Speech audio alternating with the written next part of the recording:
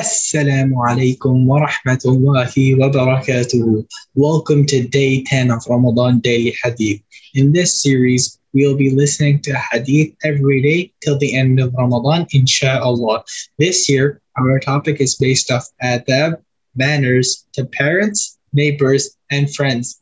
Last week, we focused on the adab towards the parents. This week, we'll be focusing on the adab towards the neighbors and the rights of the neighbors. Our hadith today is عن ابن عباس رضي الله عنهما قال سمعت النبي صلى الله عليه وسلم يقول ليس المؤمن الذي يشبع وجاره جائع. Abdullah bin al-Musawwir said, I heard Ibn Abbas telling Ibn az-Zubayr that I heard the Prophet sallallahu alaihi wasallam say that a man who filled his belly while his neighbor is hungry is not a good believer. A commentary on this hadith is showing that if a neighbor is in need of basic items such as food and you have the ability to help him and you do help him, then it is from the aspects of Iman.